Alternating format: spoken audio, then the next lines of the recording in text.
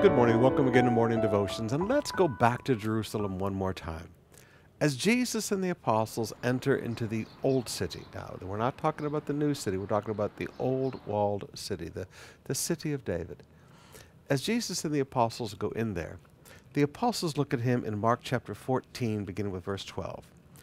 And on the first day of unleavened bread, when they sacrificed the Passover lamb, his disciples said to him, "Where will you have us go and prepare for you to eat the Passover?" Now, this was a very prepared thing. There could be no leaven present.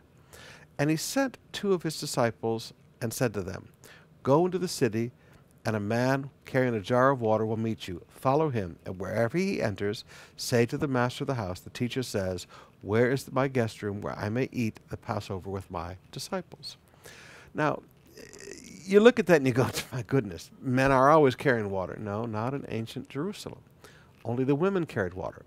The only men who carried water were part of a community called the Essenes, where we get the Qumran scrolls from. Now, the Essene community did not marry, so these were men who had taken vows of celibacy. But these were very devout people. These were what you and I would call the good guys among Judaism at the time. They were not part of the corruption. Now, one of the things I've been fascinated by all my trips to Israel is the places that Jesus never went, that we have no record that he ever went, and the places where Jesus went. You see, in Jesus' day, they had the same controversy that we have today. Only it was called liberal rabbis versus conservative rabbis. Today it's called engage the culture, or we're called old-fashioned conservatives. Jesus was a conservative rabbi.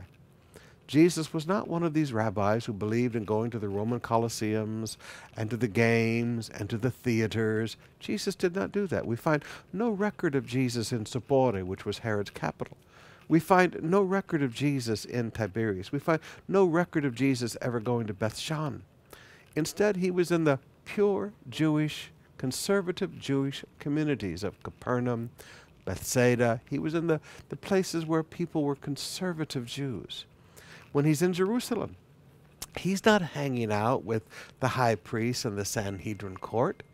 When he wants to have dinner and he wants a place of safety for the Last Supper, he doesn't go to the high fancy, the Makati, so to speak, or the BGC of Jerusalem. He goes to the Essene community.